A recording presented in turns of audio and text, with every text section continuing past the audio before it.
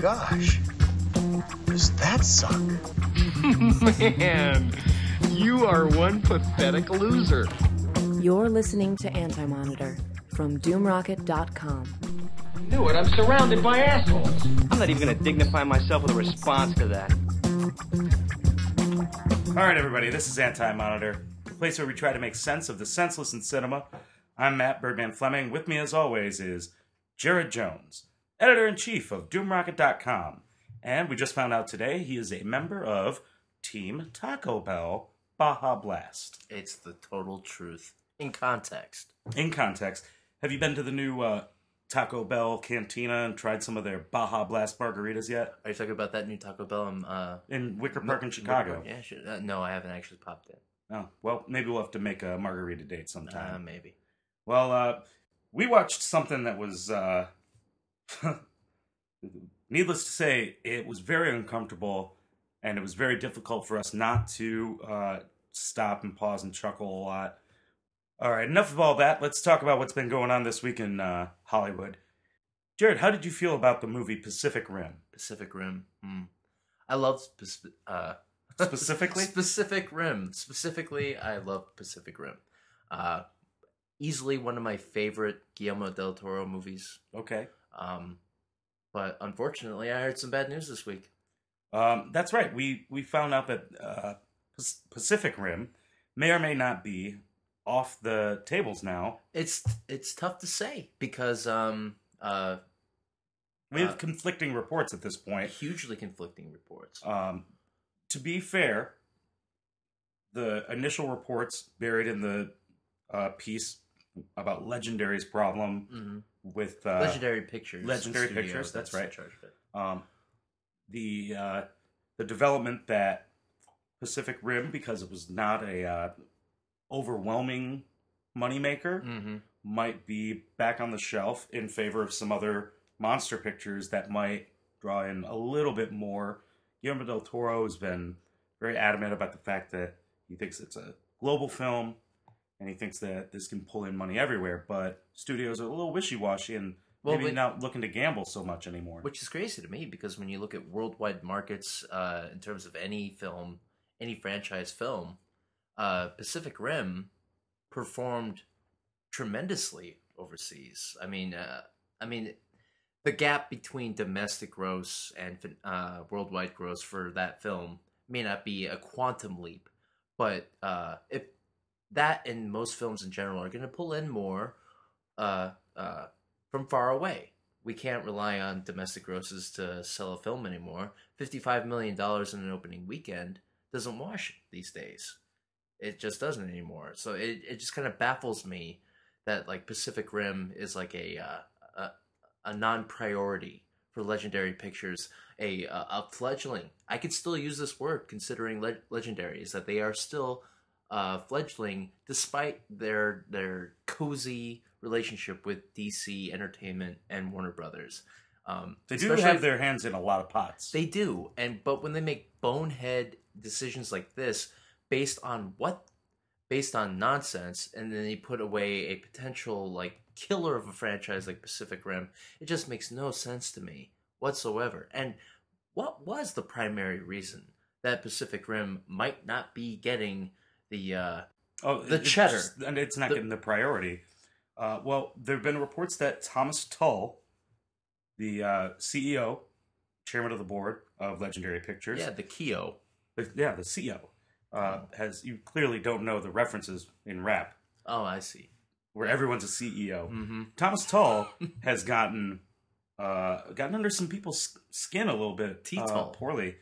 And I can see why. Well, he is a self-avowed fanboy, self-admitted fanboy. Aren't we all? Yeah, but we don't all have access to millions and millions and millions of distributing dollars from the major studios. So when he starts saying things like, "Oh, maybe I'm a little more responsible for the success of the Batman reboots," taking credit where credit maybe isn't due. You're talking about Legendary's participation in the production of the Dark Knight trilogy. That's right, as well as Transformers 4, starring Mark Wahlberg. Mark Wahlberg. Now, Why would you bring that up, Bird? Well, everyone knows that if you read DoomRocket.com, you know that last summer, Jared Jones submitted a review for a film starring Mark Wahlberg called Transformers 4. Well, more specifically, Transformers Age of Extinction. Now, Well, and you can't see me holding up a 4 every time No. I say Transformers. Nor could you see me hold up A gun to your Deuce head? Fives or a gun to my head when I say Transformers 5, but the S's in Transformers are 5s. That's right. Yeah, because we got other news coming our way, and that is... Oh, so there's this weird thing that happened, organized by the figurehead of Transformers franchise, Michael Bay, and his best friend forever, Steven Spielberg, where they organized a sort of content creation, universe expansion, writer's retreat for 2 weeks. And what was this for? It's to expand the Transformers universe, which starts with the immediate pre-production on Transformers 5, a direct sequel to the Mark Wahlberg Transformers Age of Extinction. Also, an animated origin story, as well as just they created enough content to keep this disgusting behemoth Going for God knows alive how for long. like 15 more years. My the first thing I would say is that these things are not that uncommon. Writing summits, especially in comic books, are almost mandatory. It's like you want to keep a storyline going for an entire year. You have to get a group of writers together to make sure that can happen. This is just kind of uncommon for films. for Well, Hollywood. that's just like a sign of the times. Is that like we're living in franchise city where like we have to protract stories for so long. We have to keep them going until I hope not doomsday. But this Transformers Summit actually makes a whole lot of sense, especially when you consider the fact that Steven Spielberg is now officially forehead deep into this franchise. Billions of dollars are getting exchanged every single time this movie gets made. A fifth movie will almost guarantee another $1 billion in the coffers of Mr. Spielberg and Bay and everyone else who's affiliated with Transformers. Paramount. So you better make damn sure that they're going to be like, oh yeah, we're going to get all these writers together. We're going to make all these movies. And then, of course, the big news is another Transformers animated film. That's what I'm pumped about, because everyone can talk as long as they want about Transformers movies. The Transformers the movie Absolutely. is the only one in my mind. Still have it on tape, keep it at home, featuring the voice of one Mr. Orson Welles. That's And this is right. final Rest your role. soul. Yes, rest his soul. I loved that you brought up in that newswire that because it was such a sinister collusion that perhaps they were there was something far more daunting at task, that maybe they were trying to resurrect a cacophony of souls to ensure that a sacrifice of blood to ensure that the Transformers franchise would endure. And that Absolutely. maybe they would resurrect the dead voice of Orson Welles for this new Transformers. I got 2 animated words film. for you, dude. What's up? Superman Returns. Okay? What? Uh, Oh, because of the Brando. because of the Brando. Because of the Brando. Because I of the see. Brando. Yes. Okay, I see. I that. can That makes just I can sense. just imagine hearing the dulcet tones, the cigar and brandy worn voice of Orson Welles just in the beginning of this origin. I'll watch it either way. You know what? That means you're a part of the problem. Officially, you said it out loud. Like, yeah, you're a part of keeping this alive. That's not. Now, here's the thing. I have not seen Transformers film in the theaters since the. No, okay. I didn't see the second one. I saw the third one. Didn't see the fourth one. So I'm like every other. I saw the first one in the theaters, just like everybody else, just to see. I did not see the second one in theaters. Did see it later. The third one, I did not see at all. As a matter of fact, I couldn't tell you that it even existed. But I did see... Actually, you know what? I'm a fucking liar. Of course I saw it. Of course because you did. that's the one that replaced Megan Fox. Yep. Yeah, I saw that one. That's the problem with these movies, is that they are so interchangeable and they look almost identical, you can't tell them apart.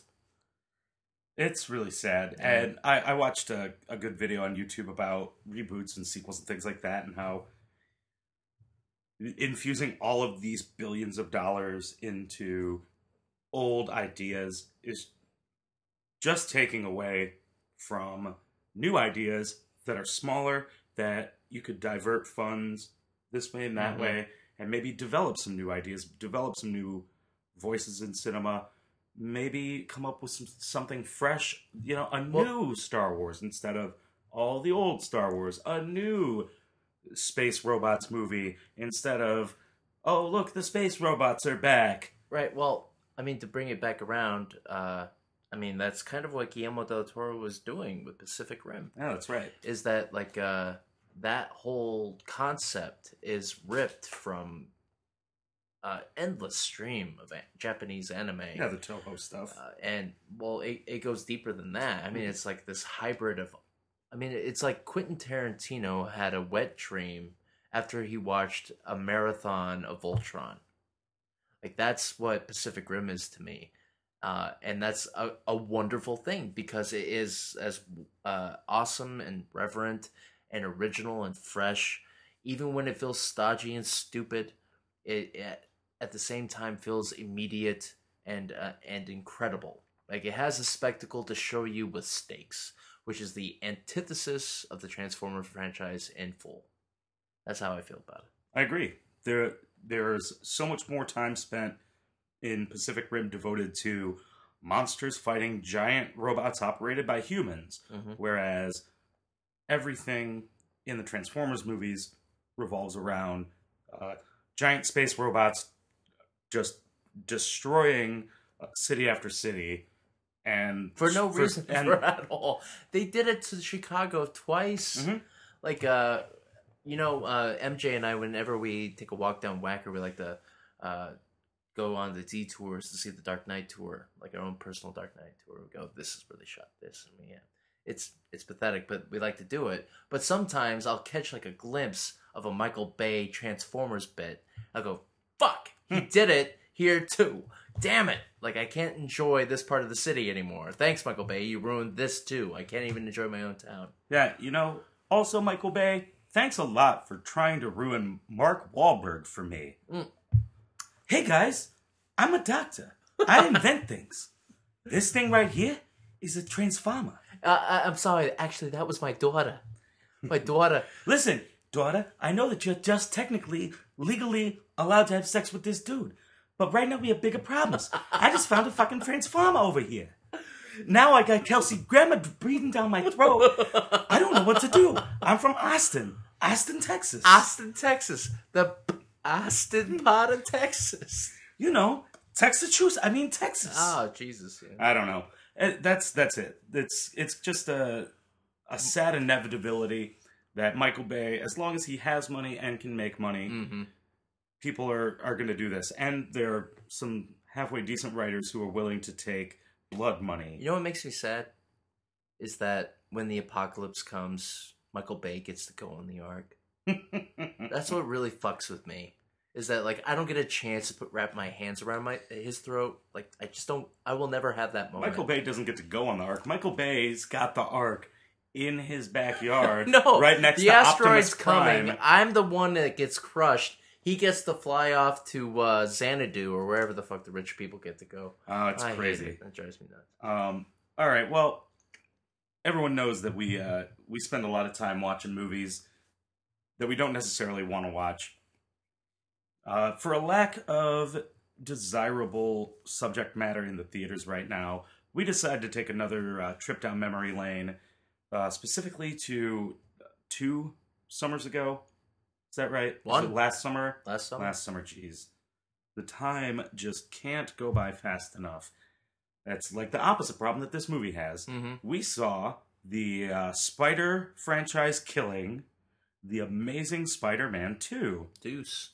And it is a deuce, absolutely. It's a big turd of a movie. It's like being constipated for 2.5 hours, just knowing that you're out of shit, but you can't stop. But the release is as wet and fabulous as you could ever possibly hope for. That's what kills me, is that they put the prize money shot, the ending, in the trailer. It's like, oh, he's kicking around missiles that the Rhino is shooting at him, and then he's gonna put this manhole cover right in his face. Oh, that's the ending. That's right. Let's stop this movie before it turns into an actual superhero movie. Yeah. And that's what we have. 2.5 hours of a not Spider-Man movie. Now, what did I tell you when The Amazing Spider-Man 1 came out? How did I tell you I felt? I don't remember. I've been very vocal with many of my friends in that I found that movie to be a total bore. Yeah. I found it to be the most pointless remake. I thought that the inclusion, the only positive inclusion was that Andrew Garfield has a little bit of a better New York accent than Tobey Maguire. Well, he has 100% more. Yeah, he has a little bit more of a loose, kind of carefree attitude. There's a little more humor. That's what I liked about Andrew Garfield. Like, that's the part about Amazing Spider-Man that I liked, is that he had this New England affectation going on that gave Peter Parker roots, which was more than what Tobey Maguire did, at least in terms of that kind of thing. We could talk about Tobey Maguire versus Andrew Garfield later, but Andrew Garfield really did kind of make Peter Parker feel like a kid again, which is what Spider-Man needed to be. Because at the end of Sam Raimi's franchise, Peter Parker and Mary Jane Watson were fighting about getting married. Well, yeah, they were like 30 years old. Yeah, they're old fucking people, and no one wants to watch a Hollywood movie about two 30-plus-year-olds who can't figure their lives out. I don't.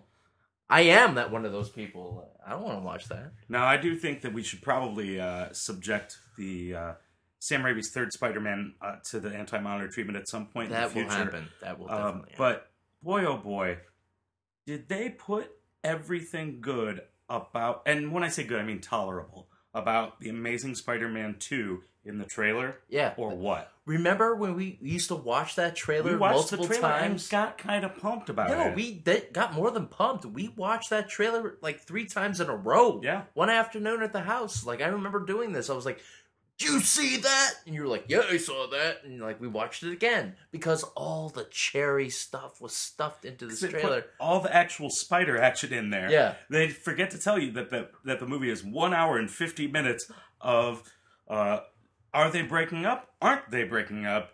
Is Aunt May going to graduate from nurse school?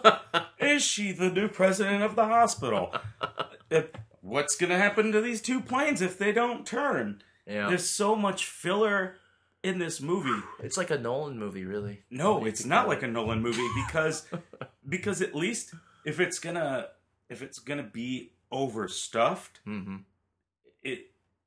it's still trying too hard. But here's the thing, Bertie. When you stuff a turkey, if we're going to use this metaphor, sure.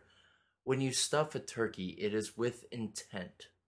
It's like, I am going to put X amount of celery, X amount of breadcrumbs, X amount of pepper, X amount of salt, X amount of yeast, or whatever the fuck else goes into stuffing. And I'm going to make this turkey fucking sing. Well, the problem what happens is, I'm not done with this metaphor. I'm writing this out. What happens is, with Spider-Man, The Amazing Spider-Man 2, is that Mark Webb, who was tasked with making this franchise work for Sony to keep Spider-Man from Marvel Studios, and in fact, stuffed this movie with so much fan appeasement in the wrong way. He stuffed it in the front when it should have gone in the back with no seasoning whatsoever. And also, he stuffed it mostly with eggs. Eggs? Well, like Easter eggs, to go with the metaphor. Oh, I see. But see, eggs don't belong inside a turkey. Okay, got that. Rotten eggs, especially. Got it. Oh, okay, got it. Rotten eggs stuffing inside a turkey. Sure. Because this turkey stank. Yeah, and that's the death of that metaphor. Now, let's talk about the plot of this movie. Yes. Well, what can I say about the plot of this movie? The prologue is basically Mark Webb saw The Dark Knight Rises, saw the beginning of it, was like, ooh, I want to have a cool airplane sequence. Okay, so let's touch on that for a minute, because like it's a well established fact in the Marvel U that Peter Parker's parents were agents of S.H.I.E.L.D. Like they were scientists that worked in specializing equipment for the government, and like they were fucking cool. I remember a comic that came out in the late 90s, and John Romita Sr.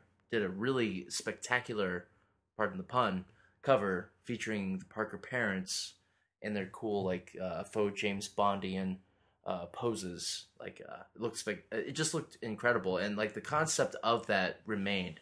And that's the thing, is that like Mark Webb and the writers he tasked to write this movie, like they mined the Spider-Man mythos deep. They went so deep, like the dwarves and what's the mountain? Well, they dug too greedily and they dug too deep, and then they unleashed the Balrog of Amazing Spider-Man 2, because like there's so much Spider-Man happening in this movie in terms of mythos, but they forgot to make a Spider-Man movie while they were doing it. It's like me talking about Spider-Man, and you have to listen to me for 2.5 hours.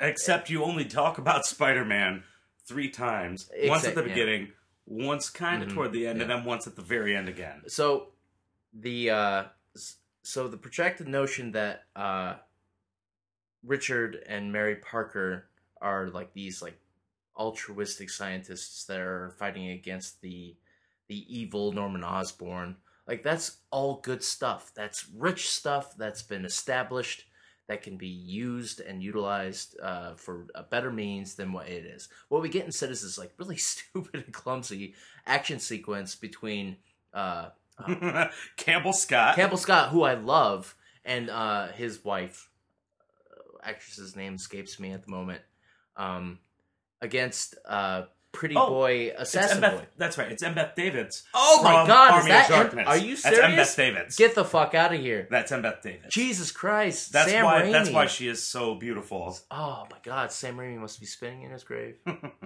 But yeah, so like it opens with this really dumb scene, and it's like 10 minutes of this stuff, and I remember us seeing this opening weekend. Yep. And like there are kids in the theater, and I'm like looking at them, and I'm thinking, what are they thinking right now? It's like, my dad told me I'm seeing a Spider-Man movie. Where's all the... Why'd that lady get shot? Why is this plane crashing? Yeah, no, the movie just straight up opens with air murder. Why does Vio have laptops back in the 80s? Will someone explain this to me, please? I can't use my phone or my tablet on a plane. Campbell Scott is uploading a video to a subway tunnel from an airplane that is crashing to the ground on a Sony Vaio. That's his last... The last moment of Richard Parker's life isn't marveling at his wife and thinking about his son. It's making sure that he uploaded the I Hate Norman Osborn gag reel. He wants to send a video to make sure that in about 10 years, his son can accidentally... 8 years.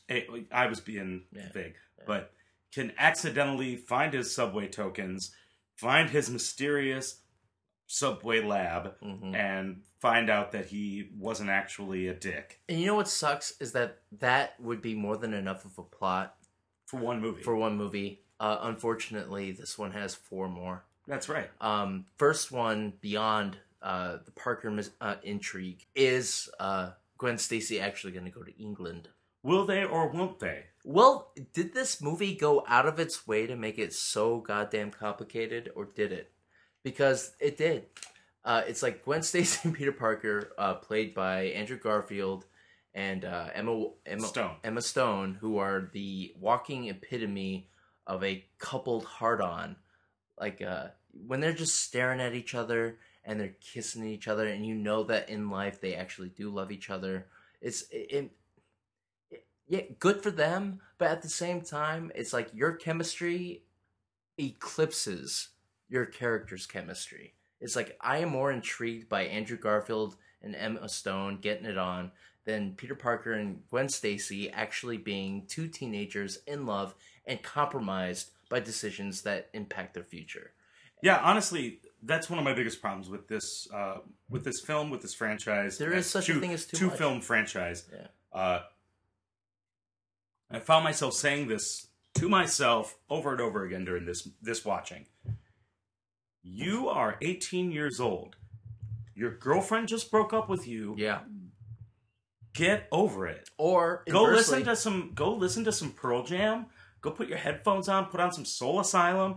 I'm going with what I was listening to when I was 14 or whatever. Sure. Go listen to some. What are those? Listen to Runaway Train. Yeah, listen to Runaway Train. Yeah. Go listen to some of that folk music that you listen to in the bed when you decide to become a detective. Get over it. Or inversely, let her go away. Or inversely, your boyfriend's a psychopath. He's been stalking you. Yep. You're better than him. He's holding you back. Oxford is calling. London is calling. Baby, you can drive my car. Or fly on this plane. Or, well, it's a Beatles thing. Yeah. I thought that would work, but it didn't. No, but seriously, this movie would have been so much simpler if two 18-year-olds could have just been like, okay, yeah, we broke up. And if Gwen Stacy could have been like, oh, you've been following me around the city and stalking me? Oh, I'll be flag. like I'll be like every other human girl at the age of 18 and say like, oh, you're insane. Mm-hmm. Restraining order. But and then no, I'm not going to die at all, because like it has to, like their relationship has to come back together. Like they have to go through fucking teenage emotional purgatory for the end to actually stick. And I remember talking to people about this movie after it came out. It bummed people out that Gwen Stacy. Oh, spoilers, by the way. We're gonna have lots of spoilers in this movie, or talking about this movie, so be aware of that. Gwen Stacy dies. Gwen Stacy dies. And how dare you listen to Anti-Monitor podcast and not know that going in. But Gwen Stacy does die, and so the movie makes sure that it has an impact. And I do have to give Mark Webb a little bit of credit, is that he does know symbolism when he sees it. There are many symbolic moments. They're as ham-fisted and on the nose as they may be. I hear you snorting. Like the little web hand. The web hand, that's it. Reaching out. That's the worst of the case. It gets better from there.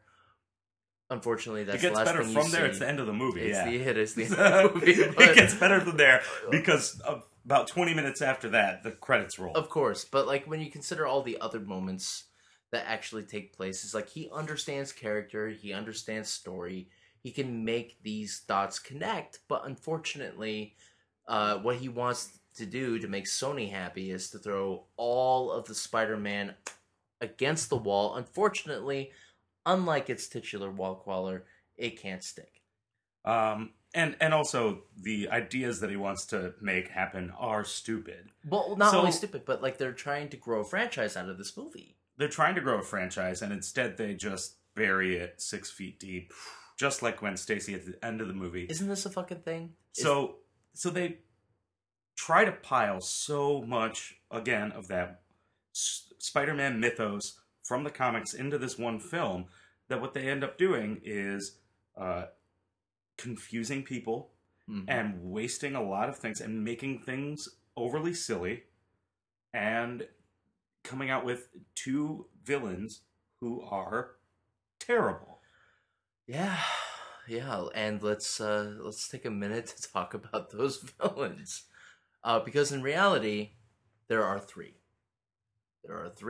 Actually, there are four. No, there are five. How many villains are in this movie? There are so many villains actually operating in this movie because they were aiming for Sinister Six. And there are also villains against the villains. Yeah.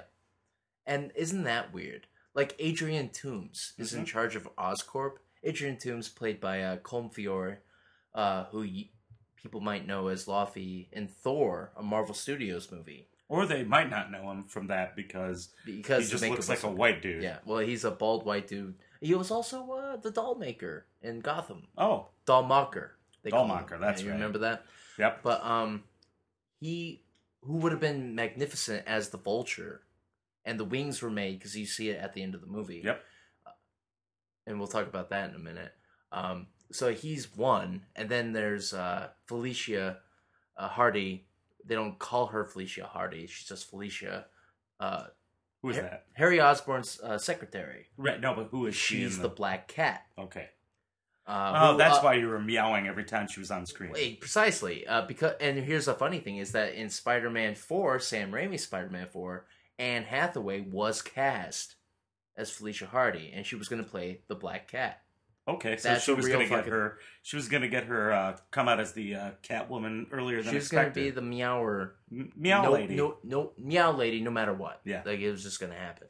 And then, of course, there's Paul Giamatti as the Rhino. And he actually said to the press that it was an honor and a lifelong dream to portray the Rhino. That's because Paul Giamatti, for all of his positive attributes, he's one of my favorite actors. He's been in some of my favorite roles, some of my favorite movies. At the end of the day, Paul Giamatti is a schlub. He is the same schlub that you see day in and day out. You think he's cool because he's in all these cool independent films. He is still a short, pudgy, bald dude who is like, oh man, I got to be the Rhino in a Spider-Man movie, plus they gave me like $1 million. They didn't pay him $1 million.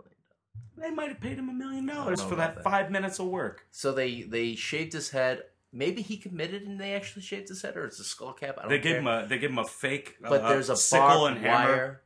They thing give him a around. fake sickle and hammer tattoo on his calf. You caught that? Yeah, they couldn't be I thought I was more the on only the one that nose. caught that. Yeah, because he's Russian. Yeah. In case you didn't know, in case you thought he was Ukrainian.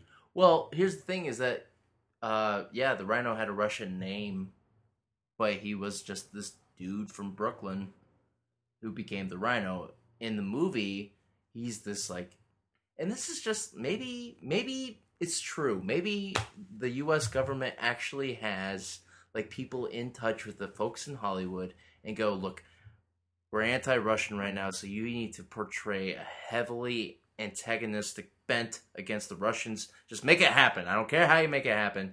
Just do it. Well, we have the Rhino coming up in this new Spider-Man. Perfect.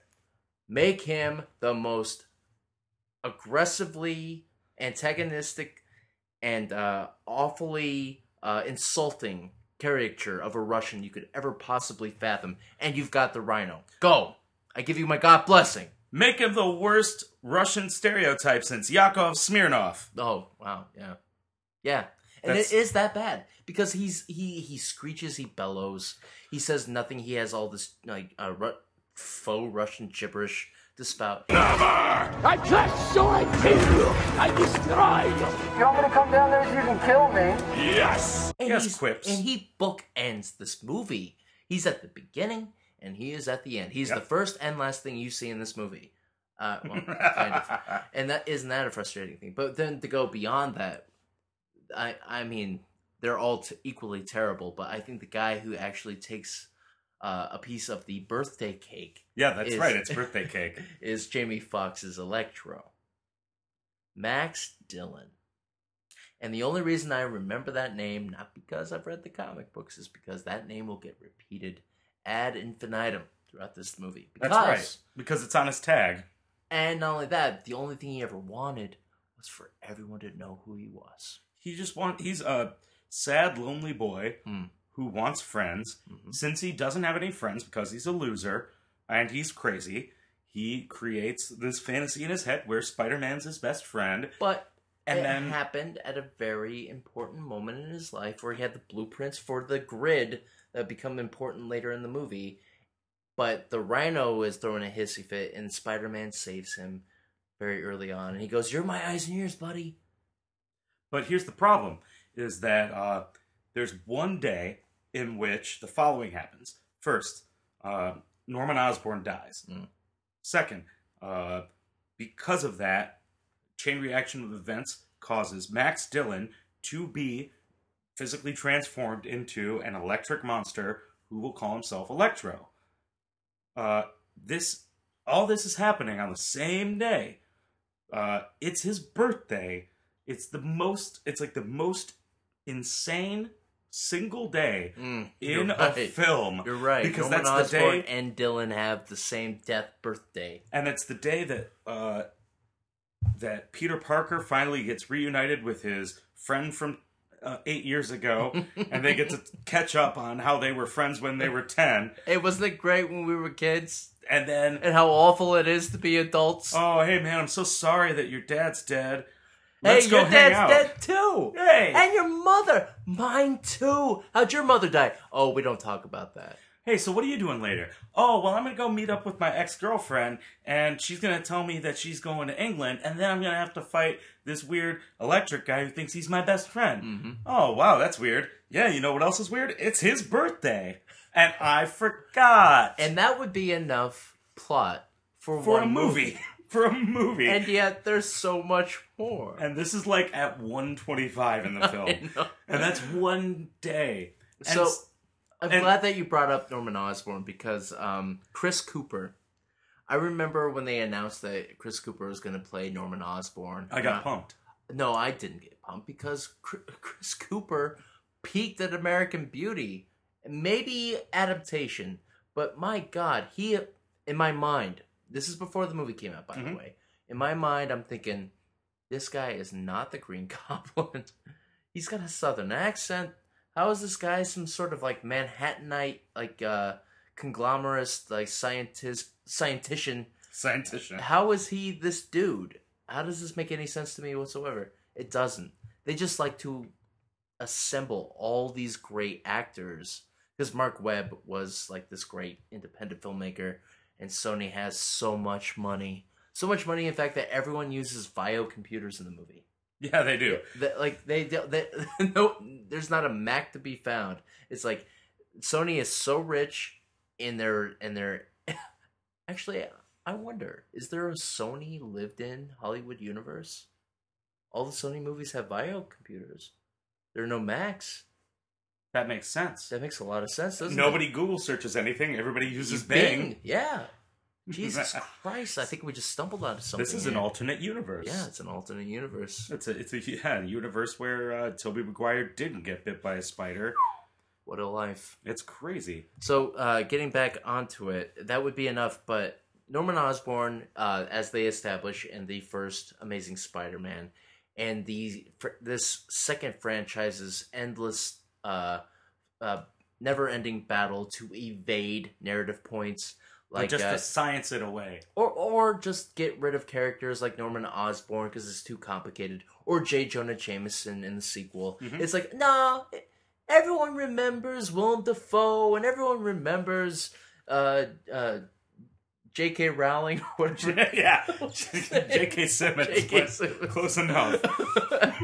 Everybody remembers them because they're iconic. I love them to death. Everyone knows I do. But everyone remembers these characters, so we're just going to skip them, and we're going to create a new Spider-Man franchise until they realize they can't anymore. We're just going to... What we're going to know, it's a really smart move because when Andrew Garfield's Peter Parker sends that email with a picture to J. Jonah Jameson, it's like, hey man, here's a picture and an invoice. And by the way, I think he's probably doing a good job. Then the email comes back that just says wrong. And I just pictured J.K. Simmons, and I totally forgot that J.K. Simmons isn't still J. Jonah Jameson. Yeah, because he was so perfect. As a matter of fact, there are people on the internet who are saying that, like, with this new Tom Holland Spider-Man franchise, that, like, J.K. Simmons could still be J. Jonah Jameson. I'm like, yeah, they could they could recast most of Sam Raimi's Spider-Man cast into the new Spider-Man universe. Sure.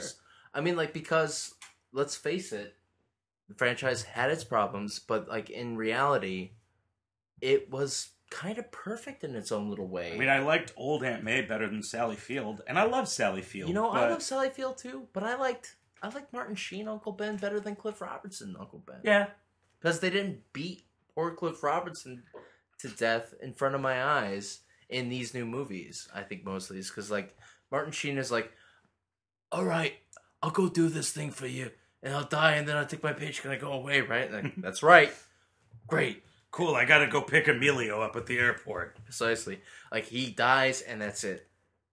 You don't see him anymore, unlike Mr. Dennis Leary that you see all over this movie. Oh, you're talking about the ghost of Dennis Leary? Yeah, who just shows up to meme hug.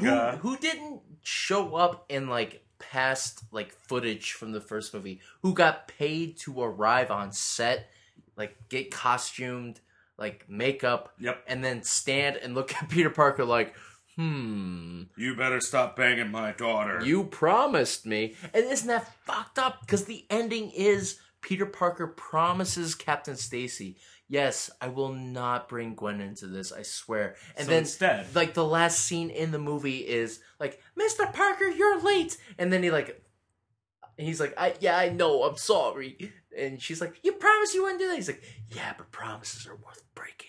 And he whispers that into his girlfriend's ear. And then he breaks the promise to Captain Stacy, and he kind of sort of murders Gwen Stacy, which makes me think that if they got to a third Amazing Spider-Man movie, he was gonna just kill the rest of the Stacy family, because there are 3 more of them. It seems like that's kind of what he's out for. Now, let's talk about Harry Osborn and his Green Goblin, which is the other plot / villain arc. He's got something, I wrote it down, called retroviral hyperplasia, which turns you into a gross monster. A goblin. A goblin. And the only cure, so he thinks, is his best childhood friend's blood. Well, he doesn't know that, but Spider-Man's blood. Oh, that was the point I was trying to make earlier. Yeah. So, essentially we have a subplot where it's like if, Jared, a few years ago, I asked you if you wanted to move in together when we moved to Chicago. What if I had instead said, like, hey, man, we haven't seen each other in a while. Can I have some of your blood? I would have told you the same thing I told you then, which is fucking forget it. But, yeah, this is the whole part of the movie that makes the most, or the least sense, actually. Harry Osborn needs Spider-Man's blood not because he knows why, he finds out later why, but at the moment, he's like, maybe it already worked. Maybe because your dad and my dad worked together. Spider-Man happened, so maybe Spider Blood will save my ass from dying from this retroviral hyperplasia. That's right. That's a real thing. Hyperplasia. And Peter Parker's like, yo, I don't know. Maybe I'm sorry. I can't give you my blood. Listen, maybe my blood will do something like really bad to you, like turn you into like a way more gross, disgusting goblin. What if it's not safe yet? What if maybe? Listen, what if it kills you? Oh, but I'm already dying. It's not going to make me more dead. He says that. That's a line in the movie. He actually says, "I can't get more dead." That's pretty good. Oh, actually, that is pretty good. Actual logic gets injected into this movie, and Spider-Man's like, nope, out the window. It happens so many times. I know. Where plot holes get pointed out by secondary characters. They do. It's like that sequence where Electro's finally contained and he's at Ravencroft because Carnage and a psychopath German doctor, for no reason whatsoever, is introduced, even though the feminine Nazi doctor. Well, that doctor was actually a woman in the comic books, but we'll not get on that. And so he's talking to Electro, and he goes, "Yes, I'm going to play the Bach, because we don't listen to Wagner. We don't like to instigate, and you're going to tell me everything about your powers." And Jamie Foxx is like, "You want to know how powerful I am?" And he's like, "Yes, as a matter of fact, this is why we are all here." He's like, "Yeah, well, me too." Oh. And then none of it makes sense. In between everything, he just keeps zapping him with more. Exactly. It's like, yes, there's no reason why this scene should exist. And Electro just pointed this out to the doctor. He's like, "Oh, this is just to find out how powerful I am." And then they don't breach that subject. No, but he does. But he does point out to the doctor, "You do realize that you just put me, a man whose power is to control electricity, in a room full of things that either contain or are controlled by electricity." I believe the line is, "You realize you put me in a prison powered by electricity, which is most rooms in all of the world. That's right. You do realize that And all you put is me that- in a room with lights on. Yeah. Yeah. You You know got a that plug? Guess what? You fucked up. you know that I can swim through outlets? Yeah. Because he can. He can't yet. Because he never does it. He never once does it in the movie. And that's the No, one. he does. No, he doesn't. He does swim through the outlet. When? Yeah, at, later. At Oscorp. Yeah, Yeah, later. so that's once in the movie. Yeah, once in the movie, but not before. Okay. At that moment, he can't. Well, it's because he didn't know that he could, because that's after when Harry Osborn comes to break him out of electric jail. Oh, God, what a scene that was. He, through the power of true friendship, Immediate true friendship. being Hey, look, needed. these guys gonna come here and put me in jail. I need you to, like, fucking These get guys your are gonna act kill together. me. I need you. Oh, you mean we're friends? Then he turns into electricity, zaps through all their chests, and, you know, he's like, oh man, my underwear's still here. And I guess he passed through so many actual cops that he developed, like, black leather gear. Like, he just comes out of that, like, with just, like, black That's leather gear. what doesn't make sense is I thought when I first saw that scene at Oscorp where Harry Osborn brings him in and Electro's wearing that suit that has a lightning bolt on it. I was like, oh, so they already got to the basement and he got the like electric suit. Like, you know, the suit that Oscorp made in case someone turns into electricity and they need a suit. Just like they made arms for the guy who decided he wanted to be an octopus. That's right. And the guy who's, oh, you want to be a bird? Here's our vulture the wings. So they gave him the electric suit. But nope, turns out that somewhere in between him standing in his underwear at Ravencroft and them killing the guy at Oscorp, he just found, oh, here's a suit that fits me, that's made of rubber, that's got a lightning bolt on it. Yep. No real thought was established in creating these villains. No, they just needed to cover up Jamie Foxx's dick somehow. And we still have yet to talk about the other villain in this movie. Now, obviously, Sony didn't learn shit from Spider-Man 3. Because it was like Spider-Man 3, yeah, it made a bundle. But it made audiences so mad that Sony was actually like, maybe it's time for a reboot. Maybe it's time. And yet, one sequel in, they're recreating the mistakes of Spider-Man 3. So 3 villains tossed in, and the third villain, just like in the third Spider-Man movie, Harry Osborn, the Green Goblin. Except we don't even get the benefit of a first Green Goblin. It's just like, nope, Harry Osborn's the Goblin, and he's gonna fly in just in time to murder Gwen Stacy through the actions of Peter Parker. That's right. And the most frustrating part about this movie is Dane DeHaan. I mean, Jimmy are you talking about talking about the guy that is Gilbert Grape era Leo DiCaprio? Yeah. He's the worst part of this movie, and this is a movie that has Jamie Foxx with a bald wig. And just being completely blue. And awful. But Dane DeHaan is easily the worst part about this movie, is because he shows up, throws a hissy fit, doesn't like how Spider-Man's like, no, bro, you don't get to stick needles in me because you're dying. And sorry, bro, you can't have my blood just because we were friends when we were 10. Oh my god.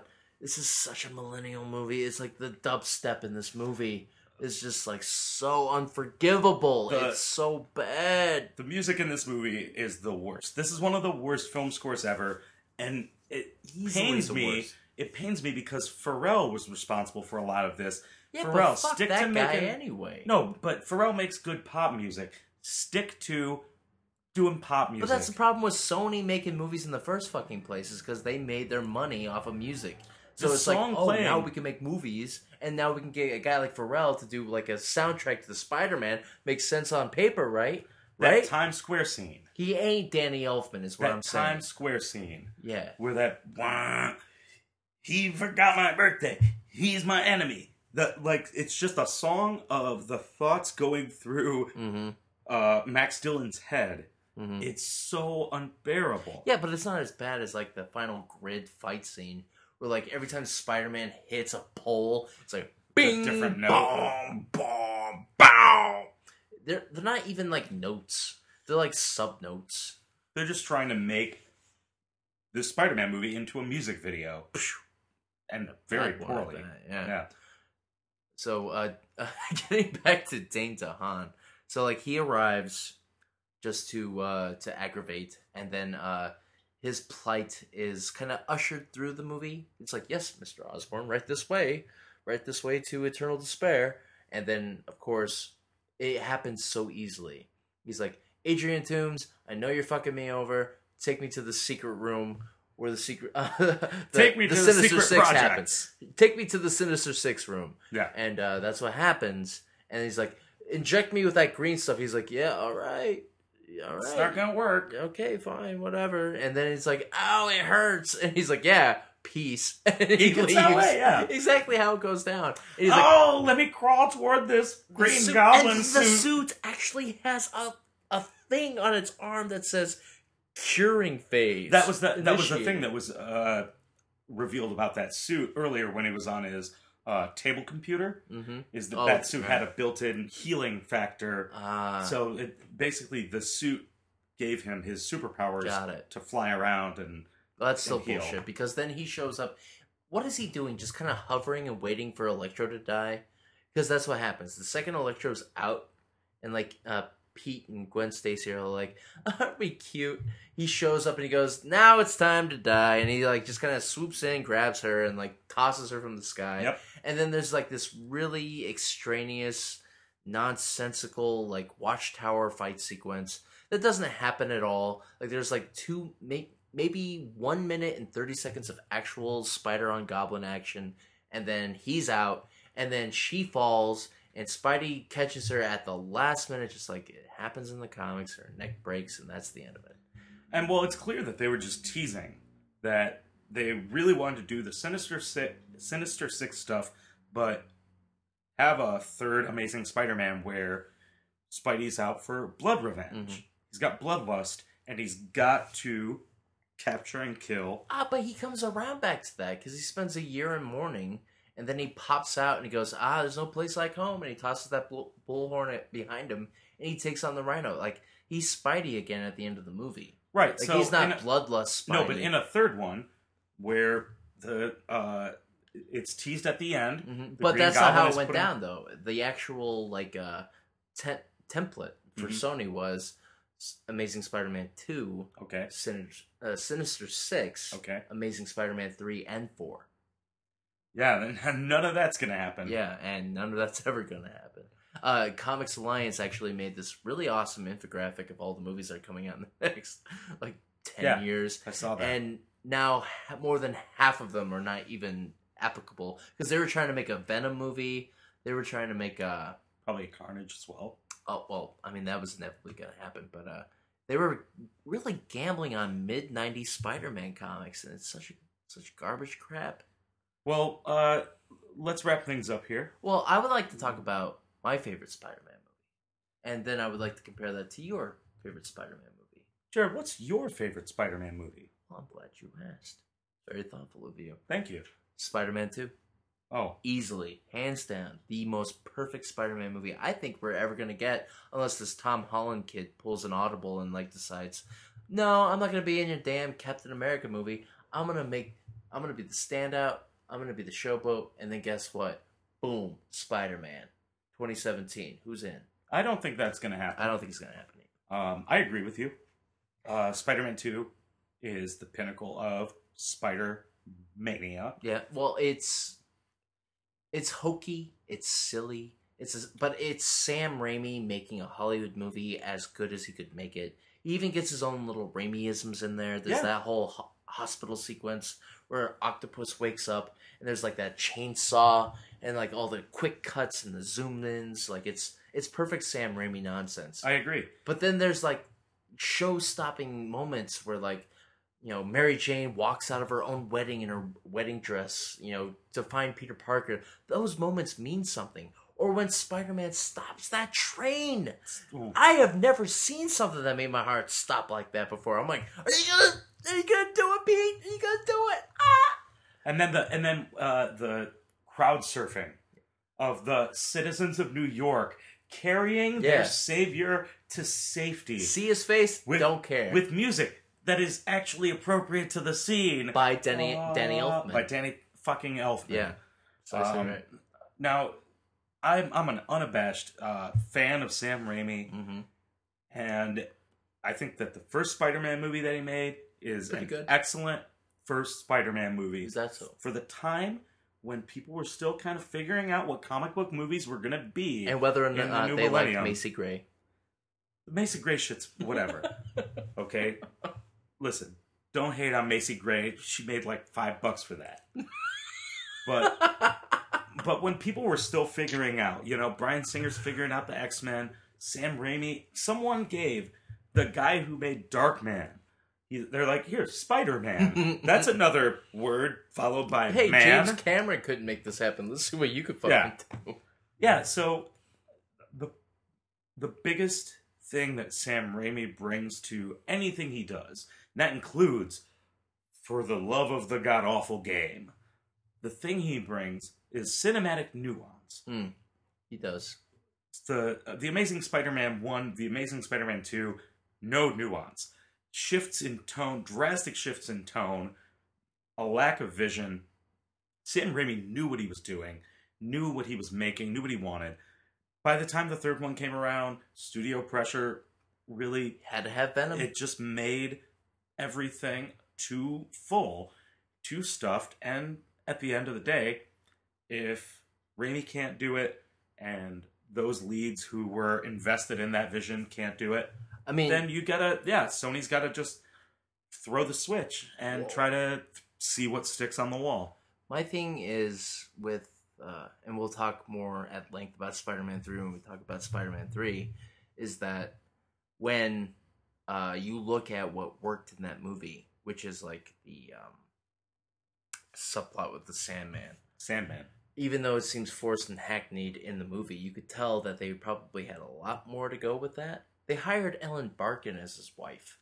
Like, that's not an accident. It wasn't supposed to be a subplot. It was supposed to be the plot. plot. And so when you see, like, his formation and him growing like this Frankensteinian, like, lumbering as he grows and walks and becomes this tremendous movie monster, like, those are the moments that work.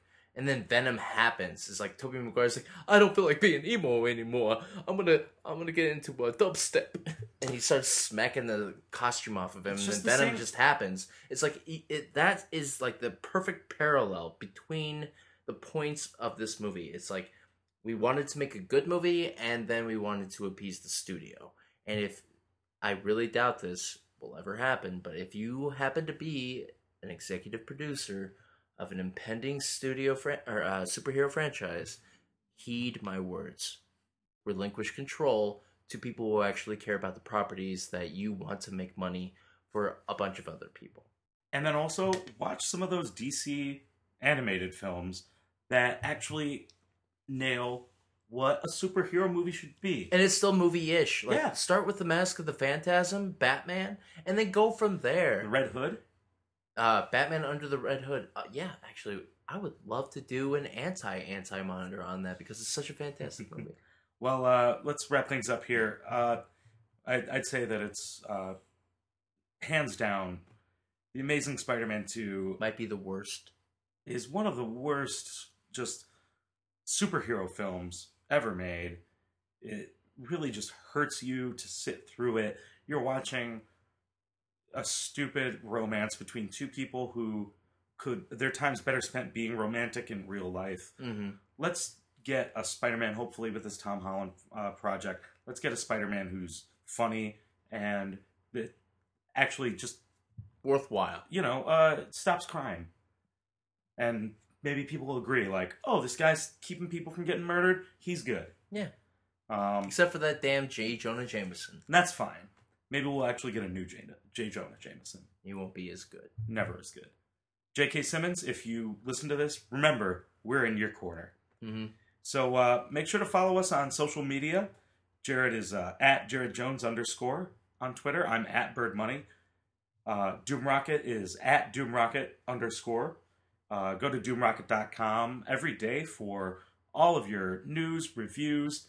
We got some really killer content coming up. A lot of good original stuff. Clamshells. Uncultured. Uncultured. We got some good stuff. Some Lloyd Kaufman. Lloyd Kaufman retweeted us. Yeah, that was a big deal. It was a big deal. Lloyd Kaufman is a big hero of both of ours. Yeah. So there's another one. Lloyd, if you Lloyd listen, Kaufman likes clamshells, you should too. if Lloyd's listening to this, just remember, we love Troma. We're here all the way. All right, thanks for listening, and we'll smell you later. Yeah. Jumpin', them boys up to something. They just spent like 2 or 3 weeks out the country. Them boys up to something, they just not just bluffing. You don't have to call, I hear my dance like Usher, ooh. I just found my tempo like on DJ Mustard, ooh. I hit that Ginobili with my left hand, though, like, woo. Lobster and saline for all my babies,